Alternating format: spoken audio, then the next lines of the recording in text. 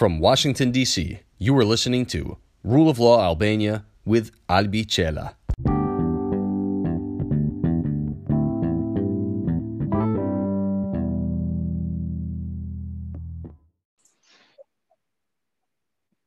Përshëndetje të gjithëve.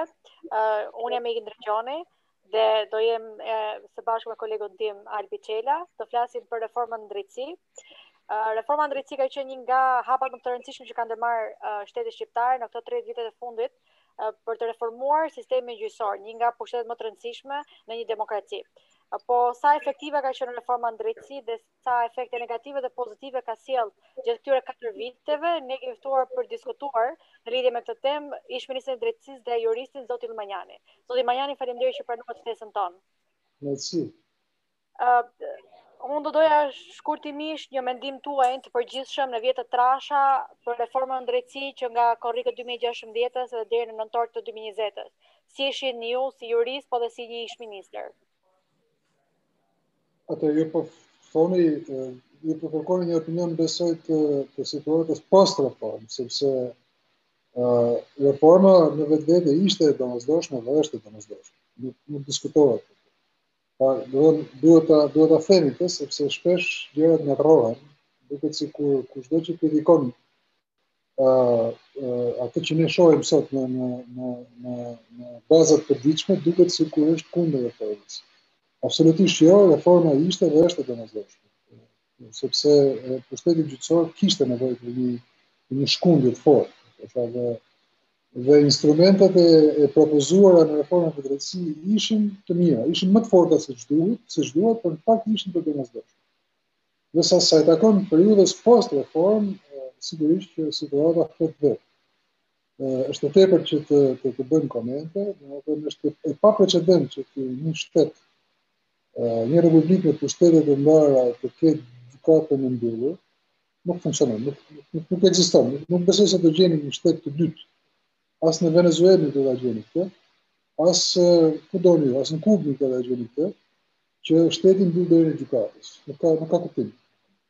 Dhe sigurisht kjo pasojë ka ardhur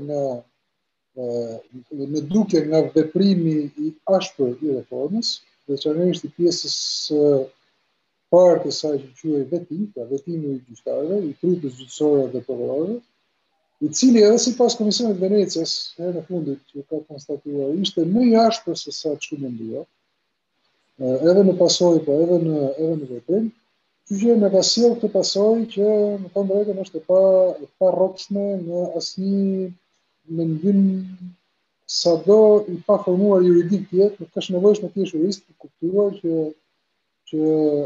situata është katastrofike. Zoti Manjani, faleminderit që sot tek vettingu. Ajo që doja që unë të shtoja në këtë pjesë dhe më pas formuloja pyetjen është ecuria që ka patur pra e ngadalt në procesit vettingu gjatë këtyre le të themi 3 viteve tashmë që po veprojnë institucionat e drejtësisë. Duke marrë shkas nga një raport i fundit i Komitetit Shqiptar të Helsinkit, i cili i quan praktikisht procesin e vettingut jo transparent dhe shumë të ngandalt, si e vlerësoni ju? A është një proces normal? Pra ky që po ndërmarrin këto institucione të vettingut apo ka një zbritje të qëllimshme? Atëherë, gjithë procesi i vlerësimit të gjyqtarëve dhe prokurorëve është një proces i jashtëzakonshëm. Pra, shumë fillim duhet të pranojmë të gjë që kur u dizenjua, që kur u konceptua, që kur u bë ligji, që kur ishin në diskutimet e para, u konceptua si një proces i jashtëzakonshëm. Kjo nuk është një proces i zakonshëm, është një proces i jashtëzakonshëm. Dhe si i tillë sigurisht që pritet kishte edhe efekte të jashtëzakonshme. Sigurisht në situatat e jashtëzakonshme jo gjithmonë funksionojnë parimet dhe rregullat e drejtësisë normale. Dhe kjo është një kompromis shumë i madh që praktikisht Republika e Shqipërisë ka planuar ta bëjë. Është një kompromis me kosto, por është një kompromis që duhej bërë dhe u bë. Tani, se si po shkon procesi i vettimit, unë mendoj që ka 2 probleme. Së pari është probleme që bëhen nga ligji, pra nga një ligj i shkruar në rrethana të jashtëzakonshme për përdorur mjete të jashtëzakonshme, Dhe sigurisht ligji në vetvete lë shumë hapësira për interpretim. Nuk është një ligj i kopsitur, nuk është një ligj fjala vjen nuk është vetimu nuk i ngjan një sallë gjyqi.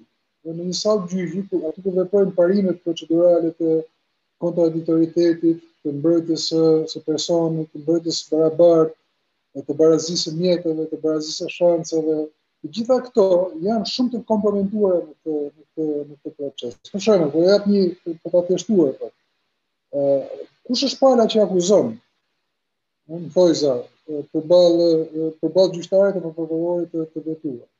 Nuk është vetë trupa që është të përballë, që është edhe trup, është edhe gjykat, është edhe prokuror, është edhe kush u intereson të jetë gjykat e bëjnë organ administrativ, pastaj kur i intereson të jetë proces gjyqësor e bën gjykat, pa kjo është një gjë që nuk shkon. Është një gjë, është një ligj jo demokratikisht korrekt. Nëse do ta shikojmë nën frymën e asaj që jemi mësuar të shohim në procese gjyqësore, sigurisht që ky nuk është një ligj korrekt. Pra ky është një kategori probleme që vijnë nga ligji. Kategoria e dytë e problemeve është që vijnë nga afatet dhe nga procedurat që u imponuan në procesin e vetimit. Procesi i vetimit presupozohet që të kryen të 3 aktivitete. Pra bazohet në 3 shtylla kryesore e verifikimit. Duhet verifikohej sjellja, po themi profesionale e gjyqtarit të prokurorit, duhet verifikohet figura etike dhe profesionale, morale e gjyqtarit të prokurorit, dhe komponenti i tretë ishte që duhet verifikohet edhe pasuria. Komponenti i tretë nuk ishte qëllim vetvete, sepse po të ishte vetëm verifikimi i pasurisë, do ishte kohë humbur, sepse Shqipëria ka një institucion që merret me verifikimin e pasurisë. Por ideja e krijimit një gjëje të jashtëzakonshme ishte që duhet që të 3 këto instrumente të shkonin paralelisht. Por qëllimi kryesor kush ishte? Ishte që gjyqtarëve dhe prokurorëve të thuhej çfarë nuk bën në sjelljen tuaj profesionale, çfarë nuk shkon. Çfarë vendimesh keni bërë gabim? Çfarë ligjesh keni shkelur? Ky është qëllimi i vetimit. Në fakt, këtë gjë nuk e gjejmë. Po të shikoni me vëmendje, nuk do gjeni thuajse në asnjë rast që i gjyqtarit X apo i prokurorit Y i thonë që ti ke shkel ti vëlla ke shkel ligjin në vendimin që ke marrë apo në procesin që ke ndjekur. Nuk i thonë këtë. Përkundrazi, thonë që koteci i pulave të gjyshit apo pasuria apo shtëpia e vitit 1993 të marrë me privatizim në Bjerri i ish gruas parë, i thonë një gjyqtari tjetër, nuk e di ma i ka paguar taksat apo jo, e vitit 93 pasim gjithmonë.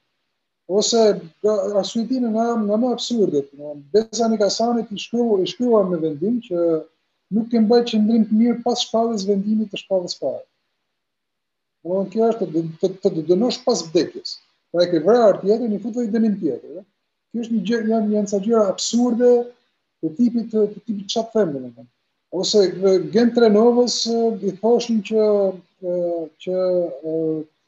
një shtesë kati që ju keni bërë si pallat nuk provohet tamam që është juaja, sepse ti ke marrë një kredi, është vërtet, por nuk e jeni të sigurt me që lekët që i ke marrë të kredia i ke çuar të shtesa e tjetër pranë arsyetime absurde dhe po ju përmend ca emra të cilët janë emra që unë mendoj që pushteti i drejtësisë ka humbur. Dhe janë emra dinjitoz, janë emra profesionalisht korrekt. Janë emra të cilët vështirë që mund t'i zëvendësosh me kaq shpejt fakte me burime të reja njerëzore. Ose një nga gjyqtarët më aktiv që ka qenë edhe në jetën komunitare të profesionit tonë, Ervin Metalla, ishte drejtuesi i shoqatës gjyqtarëve.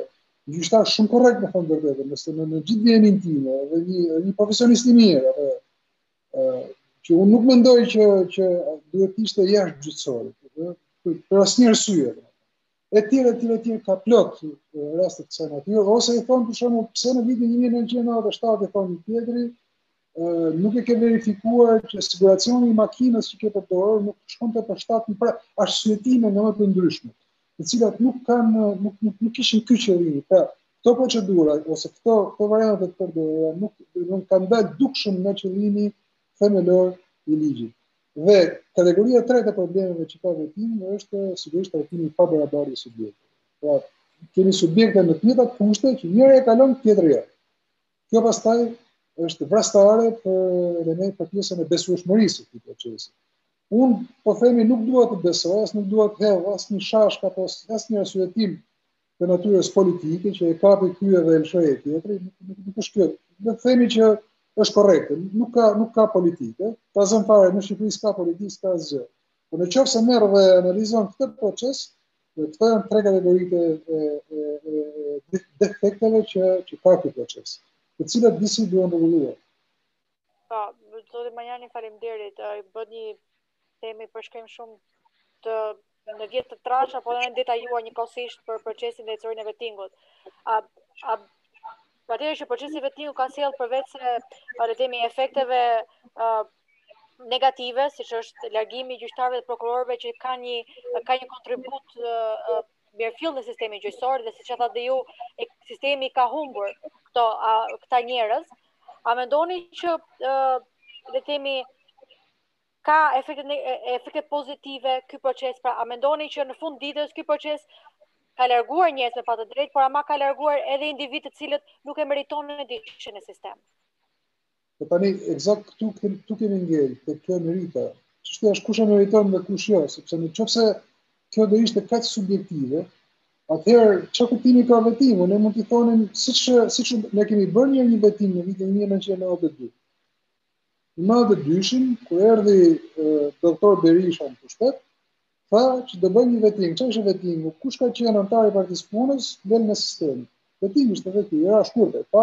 Bëri një kurs atje te Fleta ku Kreshnik Spahiu ishte drejtor dhe u mbush sistemi i drejtësisë me kursan. Edhe ky vetim ishte. Ose në vitin 1998 erdhën socialistët, u rikthyen në pushtet, edhe ata bën një vetim të tyre, edhe thanë që ne do të fusim gjithë në konkurs. U hapej pallati kongresave aty në Tiranë dhe bën një provim aty formalisht, e kaluan kryesë shumica dhe problemi është që eksakt kush është merita. Unë nuk jam nga ata që mendoj që në sistemin gjyqësor gjërat janë perfekte, ishin perfekte dhe janë perfekte. Jo, nuk ishin, as nuk janë perfekte. Por duhet kuptojmë një gjë, gjyqtarët dhe prokurorët janë shqiptarë për Mishë dhe Gjaku, si gjithë shqiptarët e tjerë që jetojnë në këtë vend. Dhe mos mendoni ju që në bashkim, për shembull në bashkitë përreth rrotullt të Tiranës, përfshihet Tirana në vende, ku janë ndërtuar, po themi rreth 300.000 shtëpi pa leje, vetëm në Tiranë dhe rrethinat e Tiranës, po përfshihet Durrësin dhe një pjesë të Elbasanit. Mos mendoni ju që gjyqtarët do jetojnë, ku do jetojnë gjyqtarët? Tu do jetojnë me ata. Nëse pyetja për një gjyqtar është se pse e bëre shtëpinë e dytë, apo ke bërë një shtëpi në Kamës apo ku ti kanë bërë. Kjo pyetje vlen për çdo shqiptar, sepse mos harroni ju që ato që janë nga 2-3 kate shtëpi, nëse nuk bëjnë vetim tamam, që të thënë gjërat siç janë, shumica e tyre janë të listat e papunëve. Nuk bëhet shtëpia me 2 kate kur je i papunë. Pra, duhet të them që jetojmë në një shoqëri informale dhe gjërat duhen parë në përputhje në vendin ku jeton. Tani ti nuk mund të bësh vetim, mund të kërkosh hesap si amerikan një gjyqtari që jeton në Shqipëri, ka 30 vjet që jeton në Shqipëri. Pra duhet i marrim gjërat në një kontekst saktuar. Unë kam qenë dhe mbeten besnik i kësaj pikpamje dhe kam bërë këtë kompromis me veten time profesional, dhe kohës që kam shërbyer në Ministrinë e Drejtësisë që, okay, duhet pranuar një proces vetimu për një arsye, që të kemi një proces ekstra kurrikular, ekstra procedural për të verifikuar sjelljen ligjore të gjyqtarëve dhe prokurorëve, dhe jo sjellje ekstra ligjore. Se këto ekstra ligjorat në Shqipëri janë pak diskutueshme. Pra unë do isha shumë dakord që një gjyqtar dhe prokuror të thoshte, shiko zotëri, ty abuzon, janë ndërzuar X vendime në gjykata e apelit. Do tregon që përgatitja jote profesionale është e dyshim. Kështu që lutem shumë në hap çik rrugën sepse duhet vi dikush që di ta bëjë këtë, që di shkrimet e ndim, që di të shkruaj, di të arsyetoj, apo jo që di të flas po shkrimet e ndim, sepse ka edhe gjyqtarë të këtij niveli. Po eksakt ka gjyqtarë të këtij niveli. Dhe po ju them që vetimu nuk po bën këtë. Vetimu nuk po lexon vendimet e gjykatave, nuk po lexon produktet. Sepse me këto produkte kanë marrë në qafë njerëz. Vendimi ka marrë në qatë njerëz. Po ç'a kuptimi ka pastaj ti thu, nuk justifikon pasurinë, ikti nga puna edhe vendimi ngelet në fuqi. Ç'a kuptimi ka kjo? Dëmin e ka bërë vendimi, nuk e ka bërë korrupsioni. E kuptoni? Pra është një gjë që duhet i rrim problemit aty ku është. Pra ka nevojë për të pastruar sistemin gjyqësor, por merita duhet jetë mbi bazën e produktit, jo mbi bazën e diskutimeve. Ju jeni shumë të ri dhe nuk e dini që është drejtësia popullore, po në kohën e komunizmit kështu bëhej. Bëhej gjyq në një lagje atje që merrej dikush e thoshte ky ka shfaqjet tuaja, sepse mban flokë gjata. Dhe çohej gjithë lagja atje dhe të bështynin dhe thonin se ti je një qend, ti je një maskarat, ti je një kështu, ti je një ashtu, dhe policia ti të hekurat mes popullit. Për me kriju një klim terrori, një klim presioni. Ani kjo nuk funksionon në demokraci, s'mund të funksionojë kështu. Në demokraci funksionojnë rregullat, dhe rregulli është produkti. Çfarë produkti ke? Si produkti jot i punës tënde ka ndikuar për mirë apo për keq në komunitet. Kjo është puna e gjyqtarit, kjo është puna e prokurorit. Nuk është puna e gjyqtarit të themi që çka bër vjerri jot apo vjerri i shkruas parë. I thonë një gjyqtar është e tmerrshme kjo. Janë ca historira që nuk e di çfarë libra është më shkruar këto. Megjithë, nëse më shtoj diçka lutem. Patjetër. Zoti Banjani, gjatë qëndrimit këtu në Washington, kam pasur edhe temin dhe fatin që një nga profesorët e mi punon me Opdatin, me zyrën qendrore këtu në Washington, ka qenë pak i përfshirë në ka një ori rreth asaj që po bën në Shqipëri. A do e dilja pak te ajo çështja e informalitetit, sepse është një çështje që unë kam ngrit, domethënë leksion edhe me atë. Ja kam shfaqur si pikë diskutimi domethënë që okay, po e keni parasysh që kjo është Shqipëria, ne kemi 30 vite që jetojmë informalitet. Ja kam thënë po me ato fjalë që thotë që shikoni, po të hym çdo shqiptari do i gjetë diçka. Për ta futur në burg ose për ta nxjerr nga filan punë ku punon me Do të thonë më se këtu në burg s'u njëri, do të thotë. Standardi këtyre, që ti unë nga njëra anë kuptoj, pa nga njëra anë tjetër se kuptoj sepse dalin ajo që thotë duam produkt, ne duam produkt. Eksakt. Standardi këtyre është që okay, po ato kanë qenë gjyqtar, edhe ato supozohet që kanë qëndruar, le të themi pak më lart në sytë e njerëzve. Domethënë ato duhet këto e gjykojnë domethënë me standardin e vetë në Amerikë. Gjyqtari duhet të jetë ai domethënë se kur ta shohë një qytetar tjetër duhet ta shohë si model. Në Amerikë ashtu është. Këtë duam ta shoh, këtë edhe ai e kupton, po ai thotë që ne duam të fusim këtë frym, prandaj e bëjmë në atë formë. Edhe në Shqipëri. Po, këtë frym nuk ka për të futur në një sepse nëse sistemi që ti kërkon të ndërtosh bazohet në një padrejtësi, kjo do vazhdojë të jetë pa drejtë. Tani po e bëj një pyetje tjetër. Kush garanton që këto që e kalon vetimin janë burra apo gratë mirë? Askush. Ska mekanizma kontrollues më mbrapa. Asgjë s'ka, sepse këta tani janë edhe në super të më fortë, ne kemi kaluar vetimin tani. Sa të na vi rralla ne, shkonoja 5 vjet këtë punë. Po kaq është jeta, 5 vjet me këta, 5 vjet me ata, 5 vjet me të tjerët, s'ka më, kaq është. Kjo është një gjë që duhet të funksionojë mbi baza të përditshme, ëh. Dhe kjo është thelbi i gjës. Pra unë do isha për shembull për një proces vetimi të vazhdueshëm pranë KLG-s dhe pranë KLP-s, ato zyrat e personelit, vetim bëhet gjithmonë, çdo zyrë personeli ka vetim në vetvete. Çdo zyrë që ka proces rekrutimi ose proces disiplinor, vetim është ajo. Pra hajde të forcojmë rregullat e procesit të rekrutimit dhe të masave disiplinore dhe le të gjyjmë vetin atë, pa asnjë problem.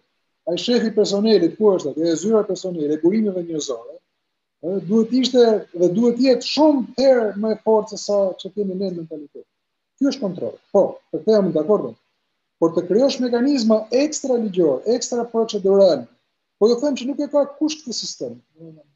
Ne na shesim kështu si një vend, këtu u bë një vend eksperimental i jashtëzakonshëm në asaj kohë. Dhe kjo ka qenë një gjë e tmerrshme në fund drejtë. Më mend që kam reaguar deklarata ime e parë rezultare që kam bosur ministri i drejtësisë ka qenë Shqipëria nuk është republikë ekspertësh drejtësisht, duhet të jetë Republika e Shqipërisë. Sepse këtu u bës një vend ekspertize. Njëri thoshte atë se kam gjetur një kampanjë variant në Kili si Mafat Kali, tjetri thoshte shiko se patkoji i Venezuelës është më i mirë se sa ai i Kubës, edhe kështu krijoi vite pastaj varianti amerikan, pastaj europianët, pra amerikanët donin prokurorinë, ato europianët vetimun, një histori domethënë një çafe. Kjo nuk mund të shkojë kështu. Unë them që çdo reformë, në mencionin e rastit të Opdatit, që të jetë e suksesshme duhet të jetë abinuar me rrethanat konkrete dhe duhet ketë se zbën një ownership të atyre që drejtojnë vendin. Nuk ka reforma të suksesshme me ownership ndërkombëtar. Është pamundur. Unless, ti nuk ke një republikë sovrane dhe je një republikë e ndërtuar ndërkombëtare, ta zëm ku diun Gibraltari apo se di çfarë mund të jetë një shtet tjetër që ka kaq shumë rrymë ndërkombëtare, edhe Gibraltari është në rrymë kështu shërbime sekrete çfarë apo ku diun kanali Panamas apo çfarë them. Pra janë gjëra kështu eksperimentale të paimagjinueshme. Nuk mund të ketë sukses një reformë në një vend sovran e cila ndërtohet mbi parime të një shteti tjetër, të një demokracie më të avancuar siç është Amerika në këtë. Domethënë, le të marrim gjërat në radhë, do të jemi step by step drejt më të mirës. Por mua personalisht objektiv në çdo lloj reforme, por çdo reformë ndërtesi duhet të ishte Bashkimi Evropian për shkak. Më shumë se sa çdo shtet tjetër. Unë kam shumë respekt për Amerikën, kam shumë respekt për demokracinë amerikane, por në gjithë konstitucionin tim unë mbetëm evropian. Sepse Shqipëria është në Europë, sepse të gjithë volumin tregtar ne e kemi në Europë, sepse të gjithë jetën tonë të përditshme e kemi të ndërtuar me syt në Europë. Jo se duam Amerikën, e duam Amerikën, bile ka shqiptar që e duan më shumë Amerikën se sa Shqipërinë, por problemi është që në fund të ditës të gjitha marrëdhëniet e kemi në Europë. Dhe ne duhet të ishim shumë të kujdesshëm me një ownership puro shqiptare, të bënim reformën e duhur, që të përgjigjeshim interesave të Shqipërisë drejt Europës. Por kështu siç është një konglomerat idesh, që duam të bëjmë këtë dhe duam të bëjmë atë tjetër, në fakt nuk bëjmë asgjë. Kjo është e pamundur. Domethënë, me gjej një bashki apo një komunitet në gjithë Amerikën e Madhe, me 300 milion banor sa është, një komunitet apo një qytet të ndërtuar në informalitet si Kanza. Ma gjendot? Ka qenë Chicago deri në vitet 20. Ndoshta atëherë Amerika viteve 20 mund të kishim një krahasim, por thënë jo sot, në vështirë të bëj sot. Ka kaluar kohë me. Është vështirë domethënë. Kurse në Europë, në hapësirën nga Portogalia, pra edhe deri në rurale, që është po themi hapësira gjeografike e Europës, vështirë të gjesh 40 apo 50 ndërtime pa leje. Shqipëria ka 400.000 të tilla. Domethënë, imagjinoni kjo është realiteti ku jetoj. Domethënë, vetëm mënyra për të dalë nga kjo realitet është sigurisht janë disa masa, nuk është vetëm reforma ndërtësie, janë disa masa. Në radhë parë, reforma në mënyrë është reforma e formalizimit. Ne duhet të mësojmë të formalizojmë marrëdhëniet, të dalim drejt ndërtimit të shtetit shqiptar, nga shqiptar dhe me filozofinë shqiptare, sigurisht drejt një bashkësie më të madhe se Shqipëria, sepse me forcat tona nuk e çajmë dot. Por që të vish të implantosh mendësi krejt papritur gjëra që ne nuk i njohim dhe të krijosh vakume të kësaj natyre, tani këtë vakumin kush e justifikon?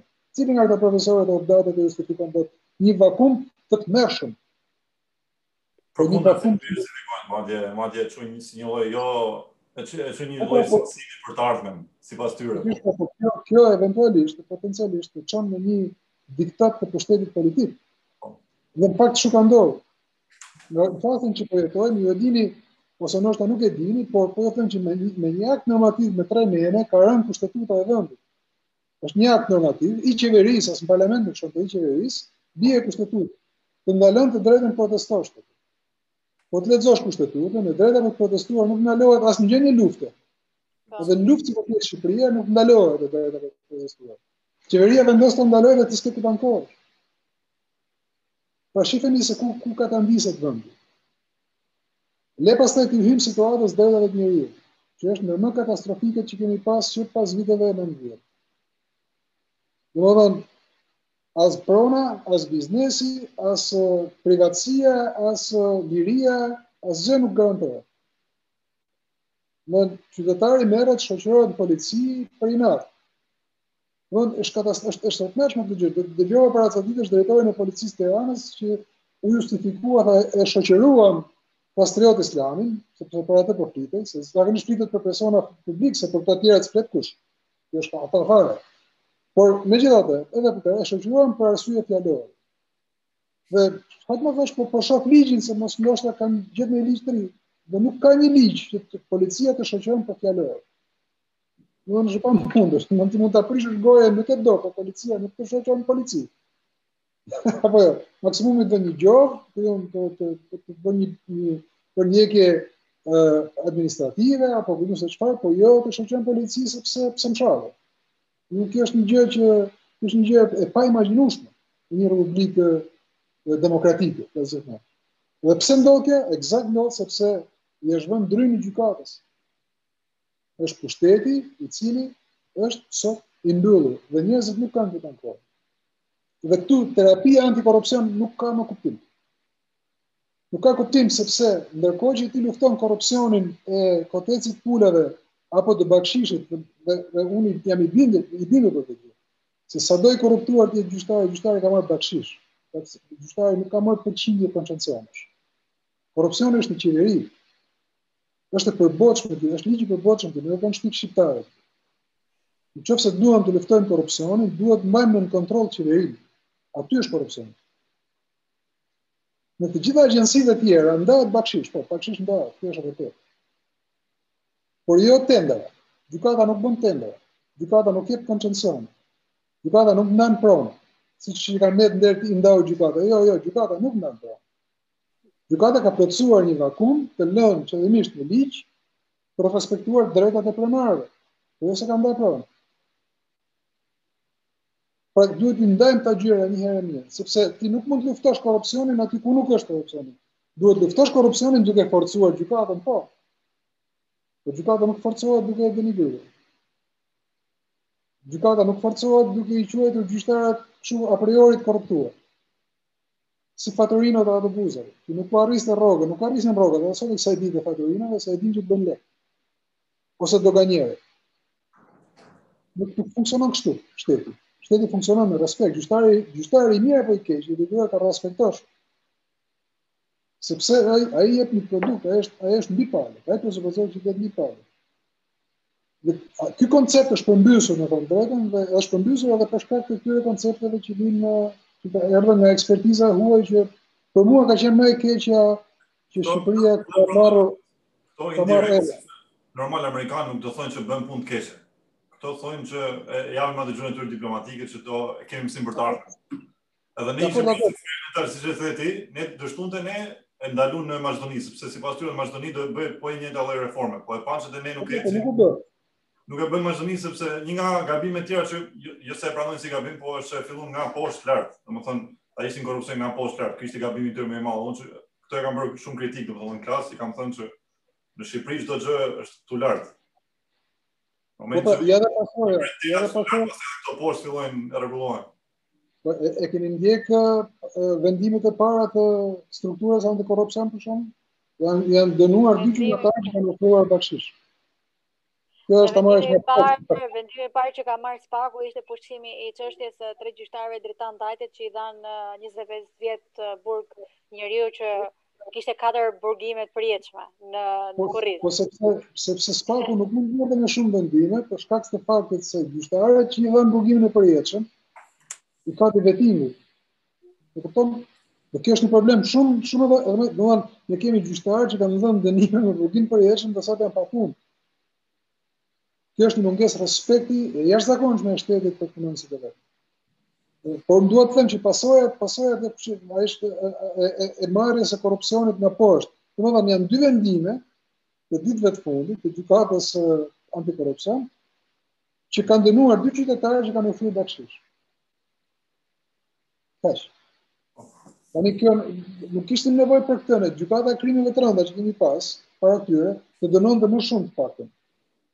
Kjo është një gjë që janë gjëra që në vetë Zoti Majani, nuk mendoni që të gjithë këto praktikisht Spaku, gjykata posaçme, personalisë juriste, mendoj që nuk kanë sjell asnjëri si jo vetëm nga veprimtaria e tyre, por dhe nga mënyra e përbërjes së tyre. Çfarë do të them me këtë?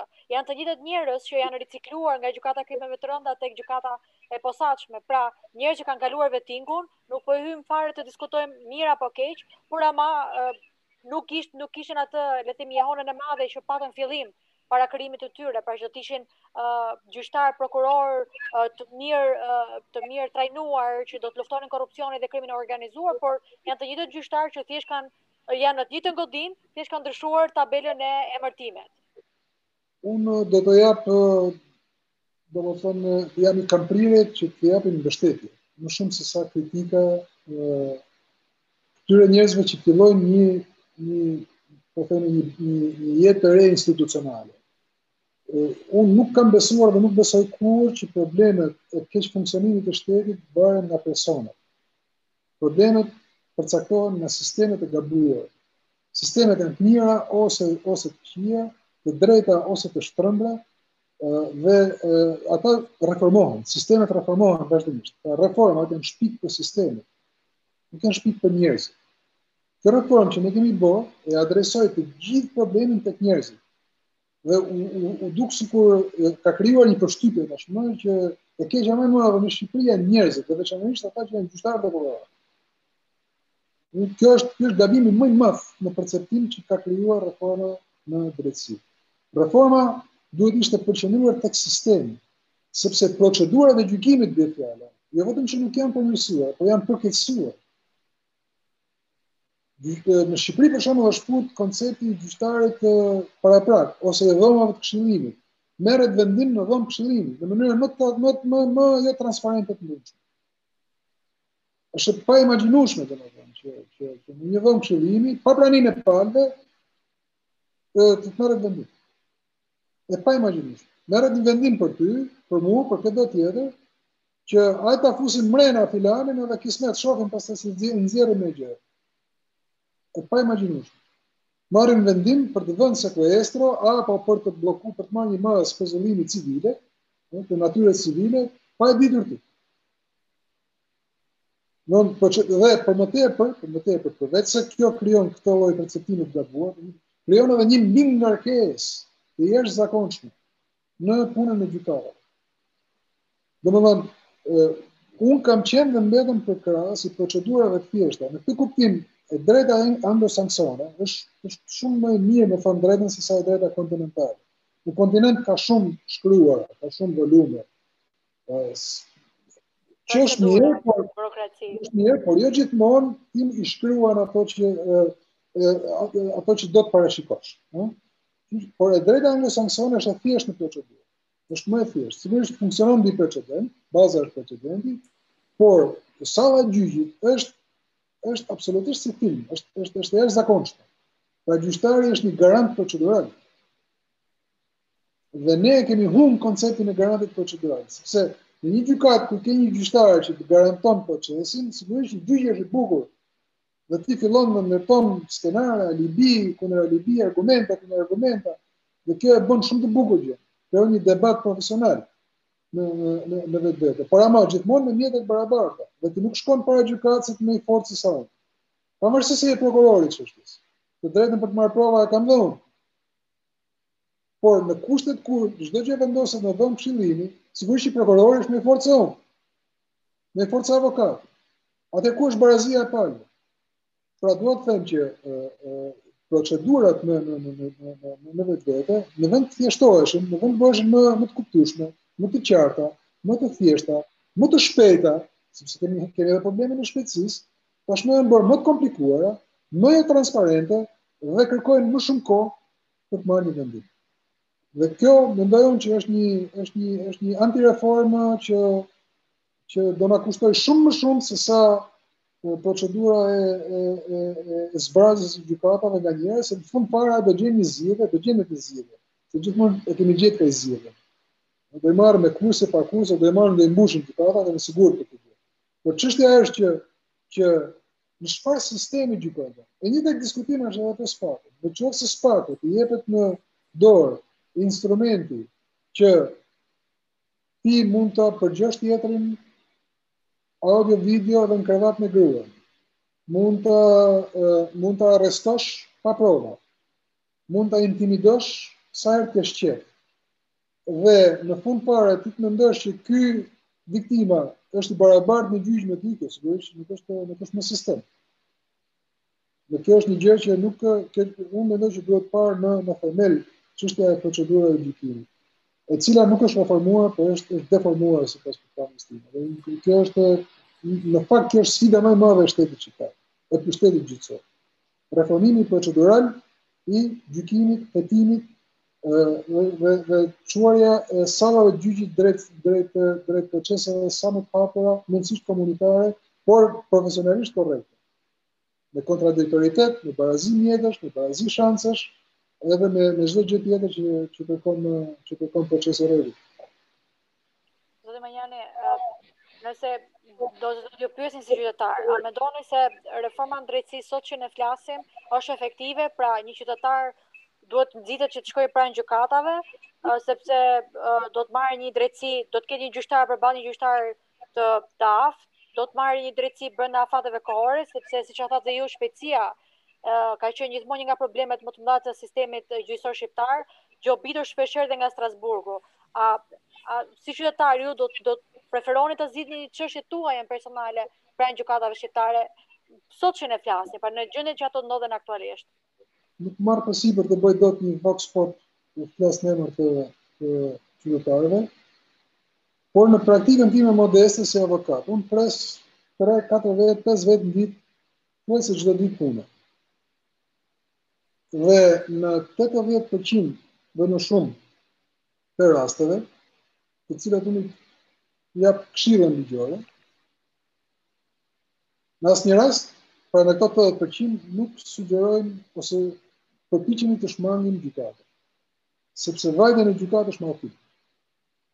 Në çastin që flasim është mallkim. Sigurisht në gjykatë do vesh për arsye që ti svaren më nga ty, do shkosh në gjykatë, patjetër që po, do ta udhëzosh klientin që të shkojë në gjykatë, por në fund drejtën harxoj më shumë kohë për të bindur njerëzit që të mund të gjejnë mjete alternative më të shpejta dhe më të besueshme, sigurisht jo vetë gjyqësi, jo të tipit të gjyqësi, por ka mjete alternative, dialogu, mediacioni, bisedimet, kontratat, marrëveshjet, pra ka shumë raste që mund zgjidhen ke noteri, pa të qenë nevojshme që shkosh te gjykata.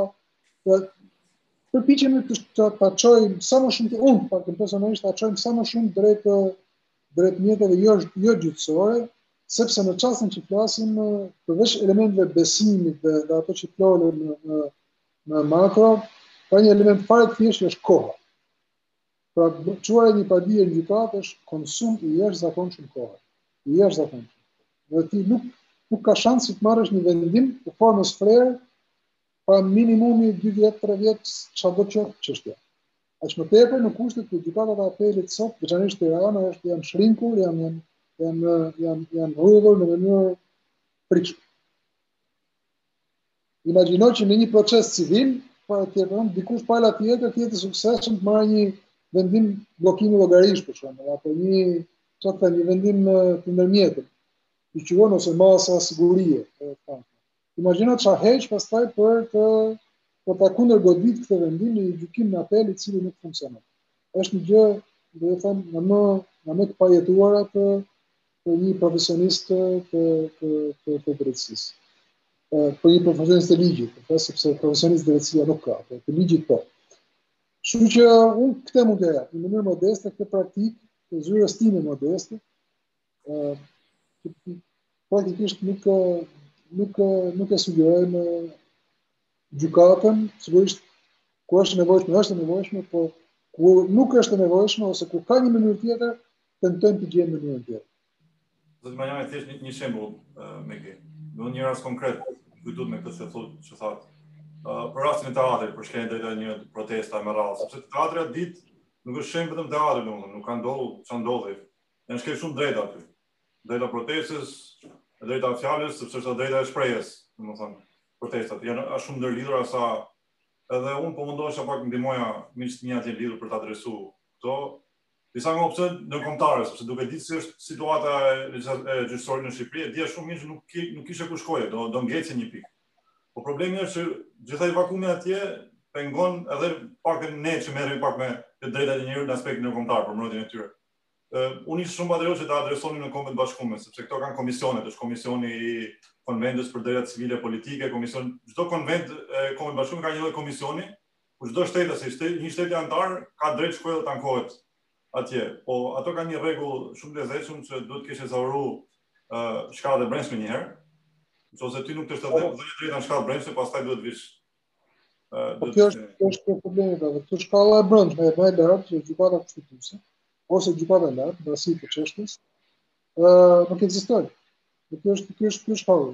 Okej, ti mund ta përdorish dhe problemin e atë afatin e rësyshëm, arsyetimin që ti mund të ankohesh për afatin e rësyshëm, por ka një problem shumë të madh, edhe në raport me adresimin e çështjes. Dhe këtu nuk merret vesh me tash ka një pikë, nuk merret vesh kush është e drejta më e rëndësishme e shkeljes.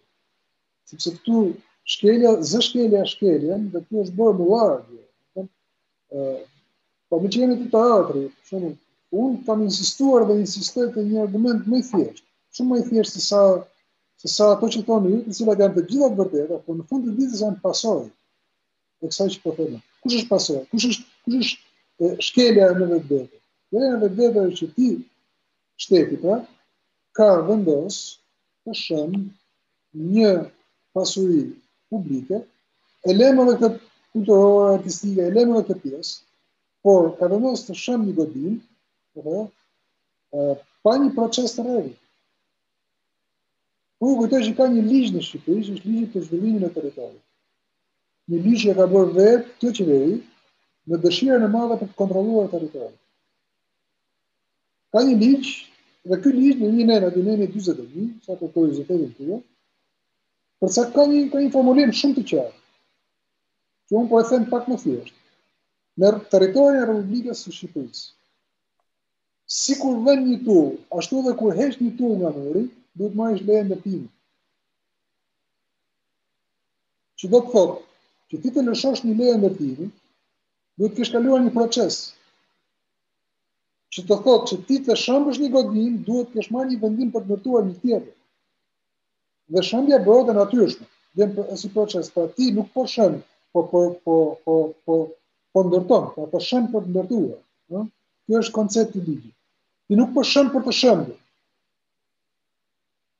Dhe kjo është shkelja më e madhe që i ka ndodhur në këtë proces, një ligj që e kanë bërë vetë këta.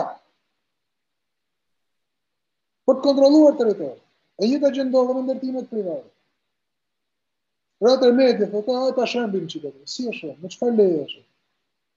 Me çfarë procesi e nxjerr lejen ti, nëse këta nuk kanë as leje. E shëmb se ka thënë dikush. Si u shëmb ka godinë se ka thënë dikush? Një godinë e ngritur shëmbet vetëm në kuadër të një procesi rindërtimi. Shëmbet sigurisht në rast se e shëmb tërmeti, por kur e shëmb njeriu, duhet të ketë një proces rindërtimi, ose duhet të ketë një proces shpronësimi, ose duhet të ketë pra ka një proces legal në backstage-in e lejes së ndërtimit. Dhe kjo gjë mungon. Kur kjo mungon, sigurisht gjithë atyrat janë pasojë pastaj, sepse çohet dikush proteston, reagon policia, protestuesi reagon më fort, policia më fort, dhe kështu zë shkeljen, hajde, dhe sigurisht njerëzit kanë përhyrje të gjykojnë dhunën. Por në vetvete, shkelja esenciale është kjo. Kush mori leje, kush dha urdhër për shëmbjen e asaj godine pa leje në ndërtim. Nëse ka një leje ndërtimi, kush e lëshoi të leje ndërtimi dhe me çfarë proces? Ky është gjykimi, ky është gjyqi. Të tjerat janë pasojë. Vetëm kjo e kemi dëgjuar një herë ta diskutoj këtë dikush? Se mos e kam dëgjuar më thënë drejtë. Në fat keq, sepse gjithë orientimi publik është që luhet sigurisht edhe me propagandën, është që o më bëna rrahën, o më bëna në vënuan patjetër, rënda, gjitha në rënda, nuk diskutohet, por në kuptimin e funksionimit të shtetit ky është. Pra, dikush duhet kërkojë hesap tek shkelja determinante, tek ajo që ishte shkaku që na çoi të gjithë të pasojë. Unë nuk po hi fare as arsyetimit që si ishte trashëgimi kulturore, pastaj u hoq nga lista, u fut në listë, sepse këto janë padyshim vendime korruptive në vite, pas më të vogël në diskutim. Në një interes apo në një tjetër, dikush ka pas një hall, dikush ka pas një interes, nuk diskutohet.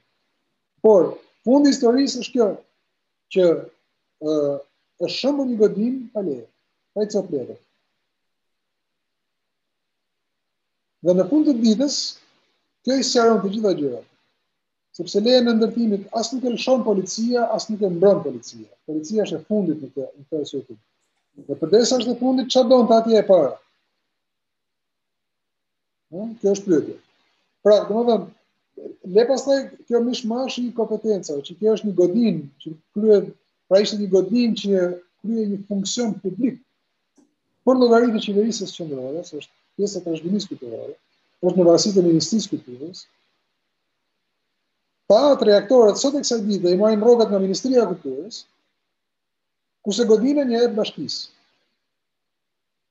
Mund ta gjeni çfarë quhet kjo, çfarë si mund të, nuk ka se kuptim që të rri. Ai nuk ishte teatri i bashkisë. Që ti ishte pasuri e bashkisë, ti ishte aset i bashkisë, ti ishte në aktor që i pagunte bashkia, në marrja, në një gjë që kishte ndërtuar vetë. Jo, ishte pasuri kombëtare. Dhe është pasuri kombëtare.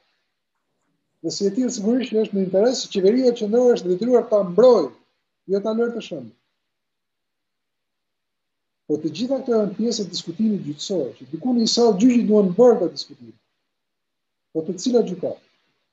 Kjo është pyetja. Për të rikthyer te gjykata, në fakt një nga çështjet që përveç gjykatave civile dhe penale, gjykatat të cilat janë të rëndësishme janë dhe gjykatat administrative. Në fakt, për shkak të numrit kufizuar të vetë të këtyre gjykatave, qoftë në nivel të shkallës parë apo qoftë në apel, bëjnë që të kemi shumë çështje, por të shqyrtohen në kohë shumë të zgjatura. Me procesin e vettingut, siç ju thanë, ka një reduktim edhe më të madh të gjyqtarëve që gjykojnë çështjet administrative, që janë çështjet që janë kryesisht kundër shtetit shqiptar. Që praktikisht janë të gjitha kundër shtetit shqiptar. Gjykojnë kundër shtetit, teorikisht. Kundër pushtetit. Kundër pushtetit.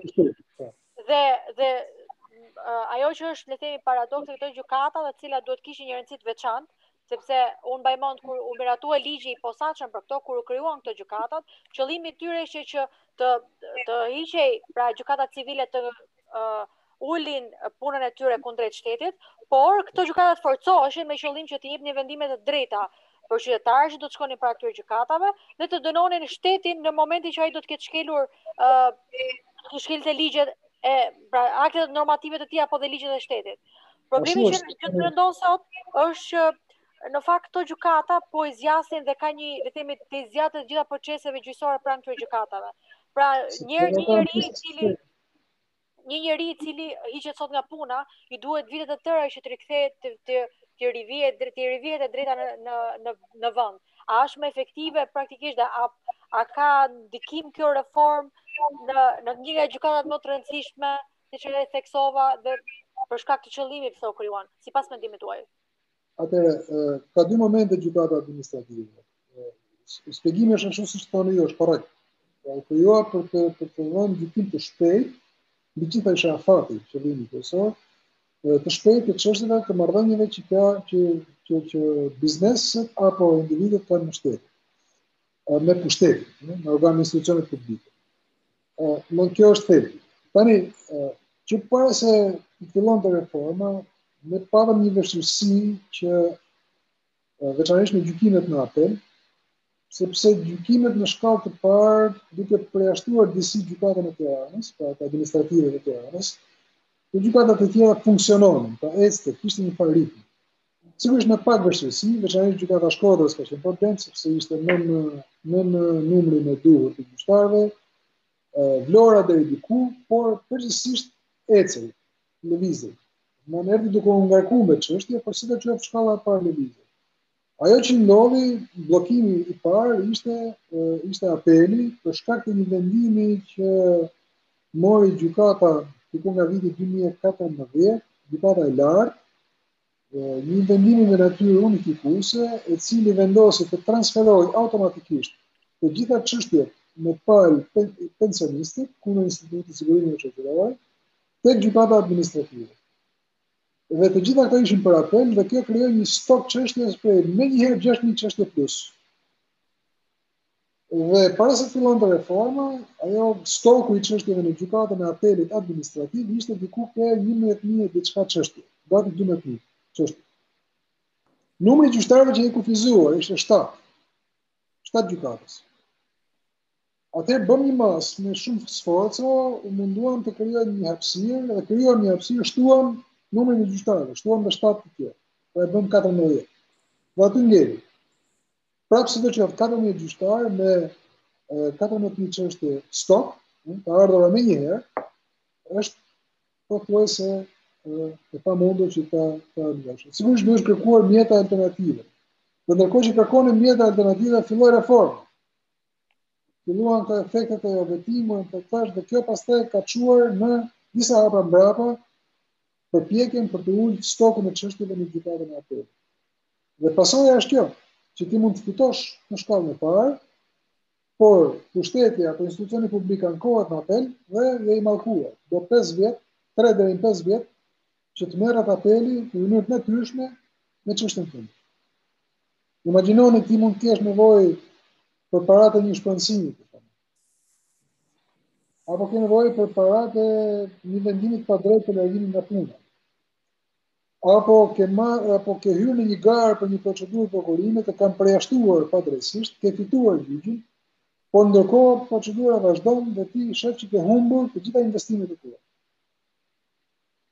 Këto janë sinjale super negative, veçanërisht në komunitetin e biznesit. Pra biznesi do ta mendoj mirë, nëse duhet të ketë një kontratë publike me shtetin apo jo.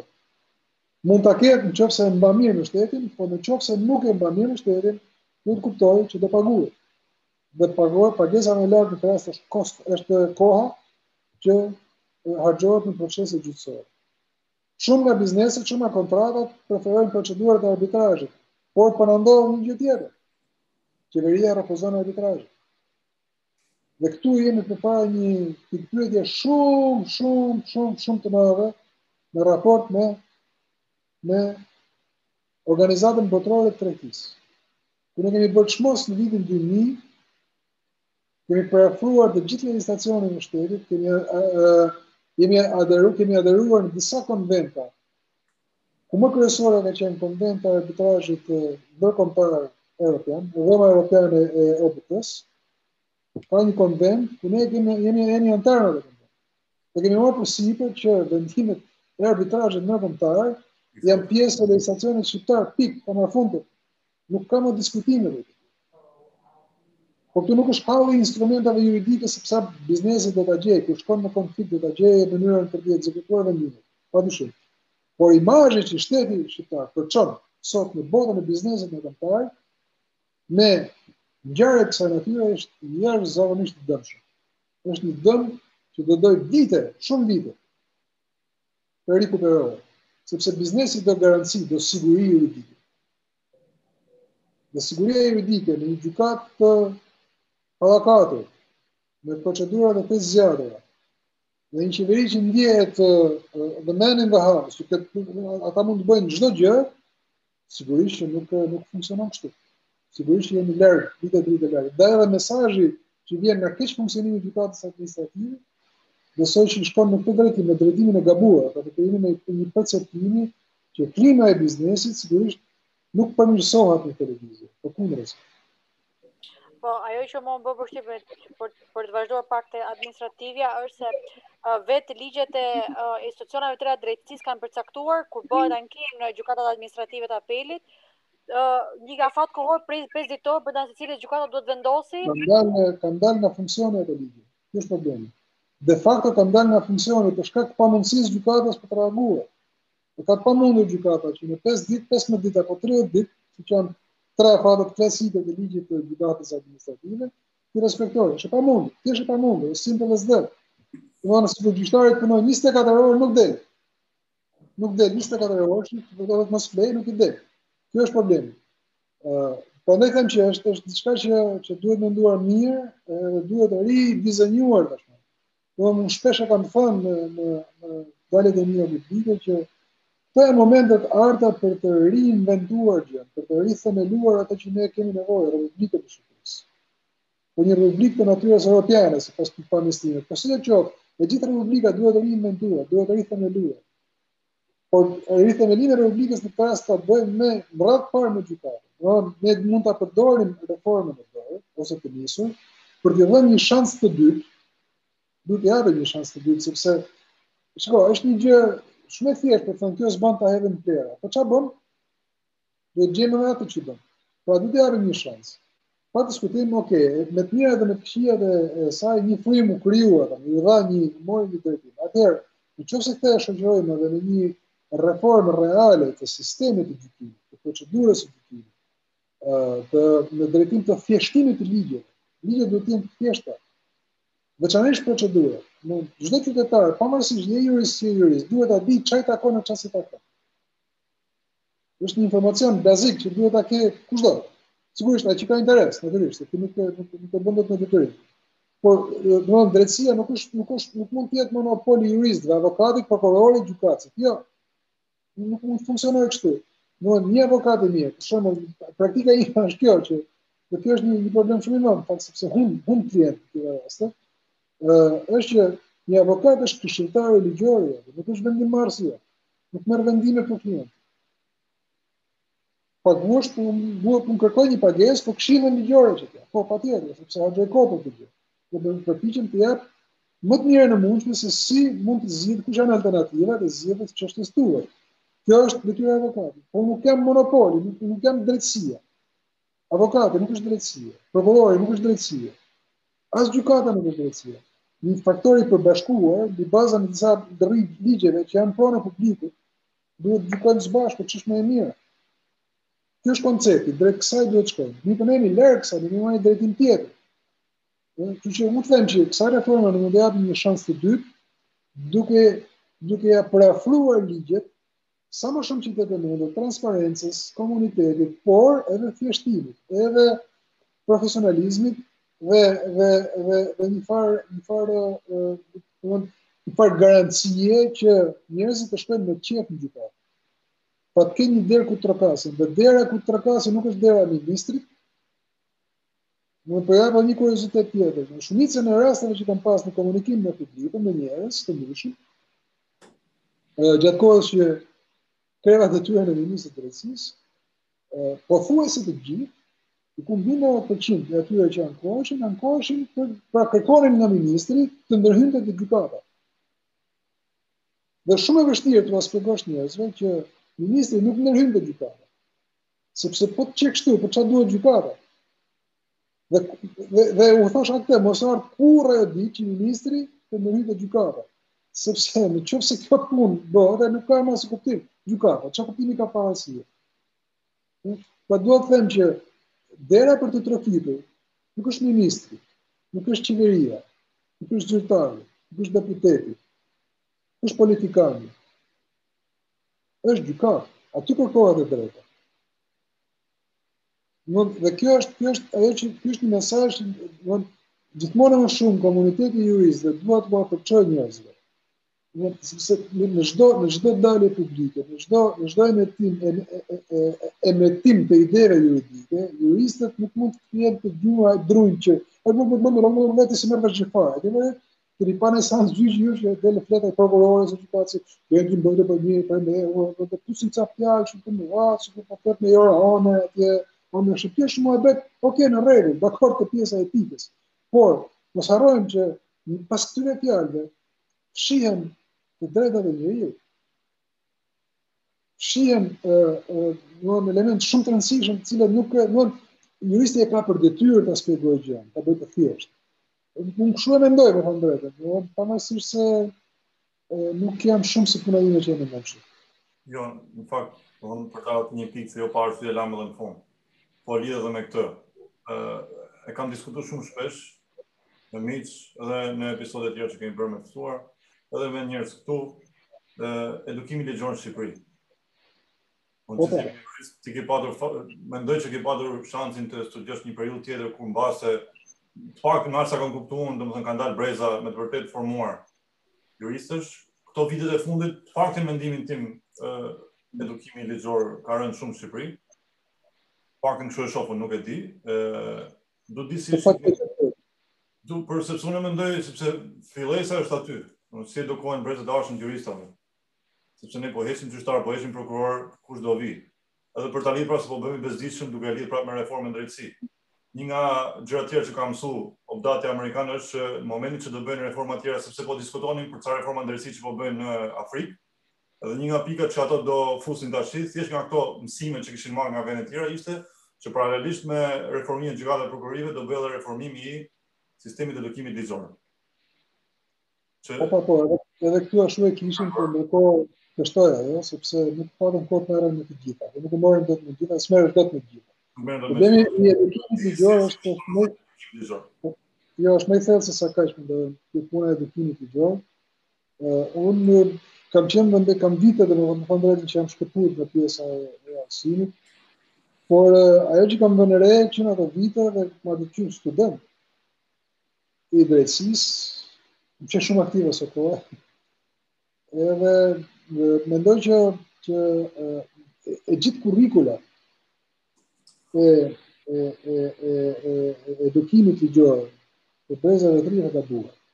Është një në fakt një shkollë mikse, pra shkojmë në shkollë ruse, duam të shitemi si amerikan, por tregtin ta bëjmë me Europën, kur nuk e themi atë që mendojmë,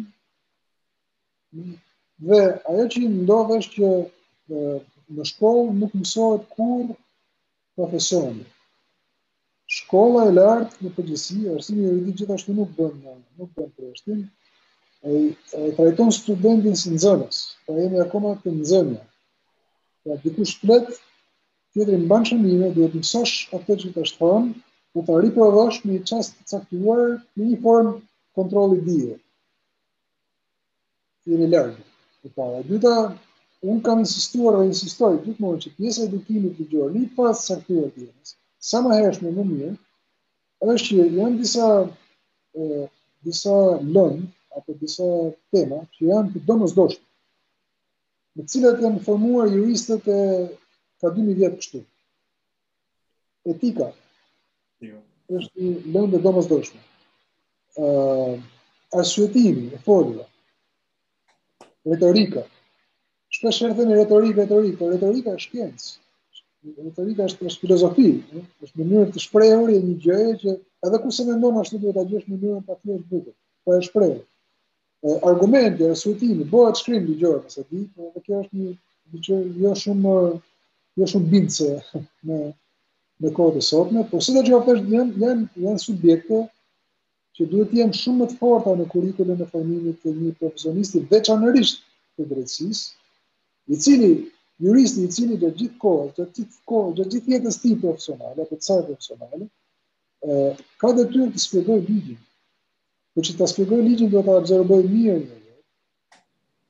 Ta ketë ta zotëroj mirë dhe pastaj filloj ta bëj të thjeshtë të kuptueshëm, sepse ai që ke përballë, që është klient, është qytetar, është çado, nuk ka kohën e nevojshme të merret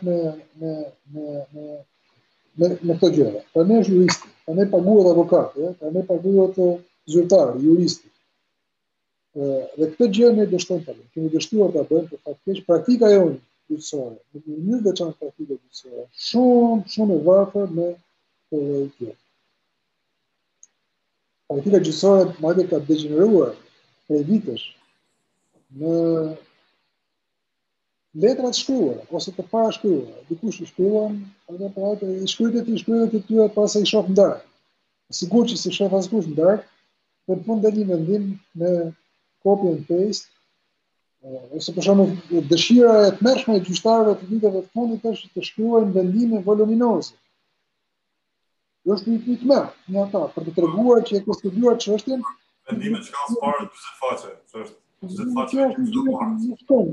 Sepse ti mjafton, në shkallën e parë është gjykimi në këtë.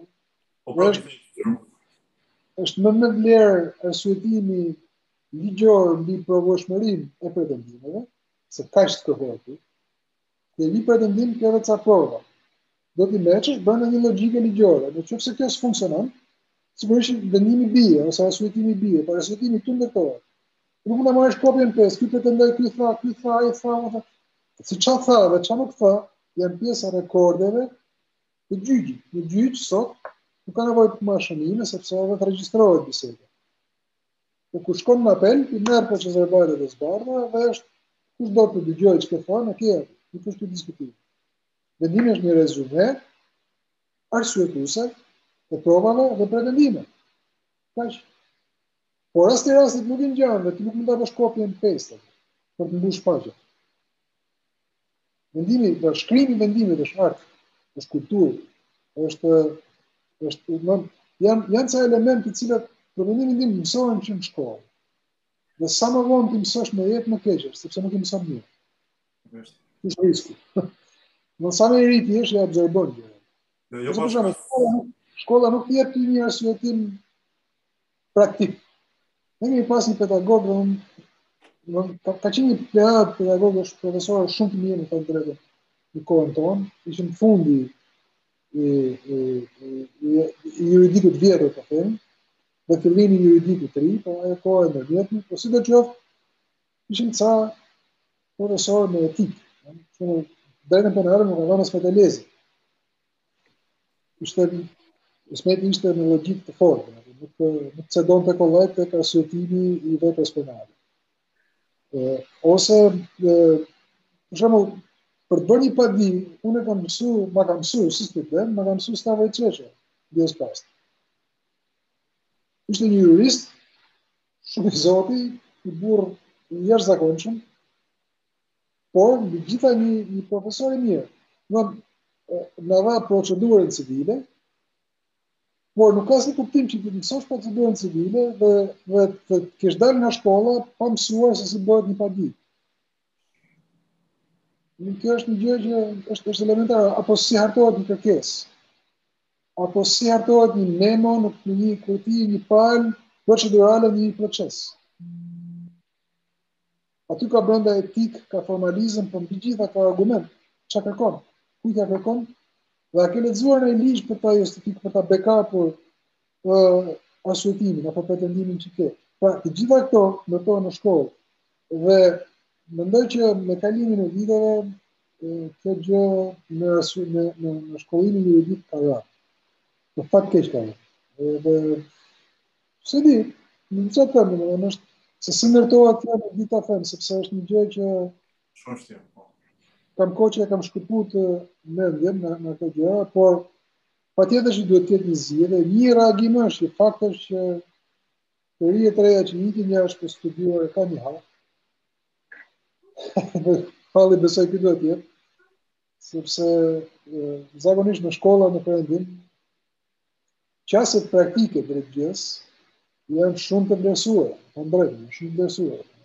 Ti mund të bësh një punim tënd që s'është thënë tjetër drejta apo e gabuar, por ama koha që ke harxuar për të ndërtuar një arsyetim është e vlerësueshme. Askush nuk e hedh poshtë këtë gjë. Po këtu te ne nuk funksionon, këtu te ne thotë ke gabim. Nuk ka gjëra të gabuara edhe të jurisprudencë, nuk është shkencë eksakte. Është shkenca e arsyetimin, është shkenca e mendimit. Sigurisht që në fund fare do merret një vendim, por derisa të shkosh te vendimi, juristi duhet të jetë i lirë dhe i aftë të argumentojë mendimin e vet, kaq. Dhe këtu mendoj që nuk do ishte keq, por është nuk e di, nuk e gjem në shkolla, nuk e gjem. Jo pa shkas, sepse po buzëqesi me Megin ndërkohë që ti fliset, sepse këto janë gjëra që unë personalisht i kam shkruar më përpara, para ca kohë, i kemi diskutuar me Megin një episod. Okej. Çfarë këto gjëra, a donin të ishim sigurt që jemi në vjen e drejtë edhe ne. Unë që kemi Kemi kuptuar gjëra saktë apo jo. Po edhe nga eksperjenca personale, unë formimin bazë e kam marrë atje. Ashtu, okay. E çuj se e kam marrë, sa më ka ofruar Shqipëria kam marrë. Unë këtu detyrova të marr shkrim arsyetim ligjor dhe ligj amerikan, sepse po synoj të futem për bar exam in amerikan, sepse më lejohet të futem nga që kam marrë edukimin atje. U detyrova ta marr. Unë si student i huaj, notën minimale kaluese e kam 80 pikë, 80 pikë. Që në Shqipëri 80 pikë konsiderohet student i mirë. Si për faktin e huaj. Po tjetra është ajo që theti që nuk ka përgjigje të gabuara me çdo assignment që na jepet, fjala e fundit e profesorit ishte nuk ka përgjigje të gabuara. S'ka përgjigje të gabuara, sepse kjo është s'ka si të ketë, sepse kjo nuk është matematikë. 2 dhe 2 bën 4, aty është shpelapse bëre 5. Ja. Që na thoshte gjithmonë, nuk ka asnjë përgjigje të gabuar, du arsyetimin tu jepte kazusin ose jepte. Edhe kjo ishte që më shumë kërkonte produkt se sa ne lexonin. nuk ishte vetëm ajo që lexo, memorizo. Çdo gjë ishte, do të them drejtën, vjen keq, po kam kuptuar që unë kam mësuar shumë keq shkrimin e arsitimin ligjor, domethënë në Shqipëri, krahasim me sa paktën mbas janë shkolla të ndryshme, por këtu është komplet një shkollë mendimi ndryshe. Është koncepti, është gjithashtu koncept. Domethënë, shkrimi dhe arsitimi ligjor, në sa kam parë në kurrikula, në kohën e fundit, është diçka e kopjuar e implantuar në mënyrë artificiale. Çështja e shkrimit nuk është etik, nuk është formë. Po që ti të shkruash dhe të argumentosh, do të thotë që ke shpjetuar më përpara. Domethënë, për të zgjidhur një çështje nuk është puna si e shkruaj, puna është çfarë shkruan, a ke gjë për të shkruar. Kjo është thelbi. Pastaj vim tek pyetja si ta shkruaj, mos ta kesh formsuar një ide, vim tek ajo, tek rendi i gjërave. Mirë, por ne nuk mund të mësojmë rendin dhe të lëmë argumente. No. Kjo është thelbi i gjës. Nuk mund të bëjmë rendin e të shprehurit, domethënë kush është fjala e parë, kush është fjala e dytë dhe të lëmë argumente, nuk shkon. Kjo është ajo që ne na mungon thelbi. Ne mendojmë që duke marrë shkrimin ligjor në Shqipëri morëm juridikën. Kjo është problemi. Përpos kësaj, domethënë për sa i përket formimit juridik, një pikë tjetër fundit dhe e mbyllim, sepse kemi kaluar pak. Okej. Që diskutuar edhe shumë edhe me Megin edhe në unë personalisht vet, është edhe sepse po mundon të shoh se si funksionon këtu, që të kuptoj se çfarë mund të funksionojë në Shqipëri. Këtu për shembull kanë këtë që një moshë të vogël, le ta themi që në klasat e para, po edhe në shkollë të mesme, kanë disa lëndë për formimin juridik. Jo juridik, po të kuptojnë bazat e shtetit, bazat e demokracisë, domosdoshmë kurse ne në Shqipëri nuk i kemi, do në bazat e kushtetutës për shembull. Këto i kanë qenë klasë të pestë, edhe u çudita, këto kishin një video, bërë një video, domethënë një cartoon që ai jep fëmijëve të vegjël për ta parë në se si funksionon qeveria. Mos si ndahet federalizmi, qeveria qendrore me radhë. Do të thotë pjesë e demokratike për çdo qytetar. Do të thotë tjetër gjë shkrimi ligjor të thashë, të profesionale, por ajo që quhet street law, dhe ne kemi vjedhur në Amerikë këtë koncept, është më shumë se sa mendim juridik. Është ligji për njerëzit. Është, domethënë, si organizimi shtetëror për njerëzit. Për çfarë do votojë amerikanë? E di shumë mirë për çfarë do votojë. Po ne ka kulturë demokratike, sepse e di, është i vetëdijshëm në këtë gjë. Kjo është edukimi demokratik pastaj. Ne jemi deficitar disa breza këtu. Shpresojmë që me ndryshimin e kulturës, ndoshta me çuna dhe goca të reja si puna juaj, jam i sigurt që një ditë do jetë mundur për ju që të bëni diçka. Bëni diçka që është një ndryshim esencial, sepse kjo është reforma reale. Kjo që po flasim, që thoni ju, apo që shihni ju atje, dhe që domethënë është për të falendëruar, më thënë drejtën, që ju akoma i shihni me idenë që çfarë çojmë diçka këtu që bëhet mirë për atë vend atje, atë vendin ku jemi ne këtu. Kjo është falënderim një big thanks, e kupton? Por problemi është që shoqëria jonë e sotme është e tillë që ne nuk kemi ndërtuar diçka të mirë as për fëmijët tanë. Ne pozojmë fëmijët, e kupton ti çfarë problemi kemi nëse? Gëzohemi që të na shkojnë fëmijët jashtë shtetit. Në fakt do të ishte krejt e kundërt. Nuk duhet të funksionon të kështu drejtë.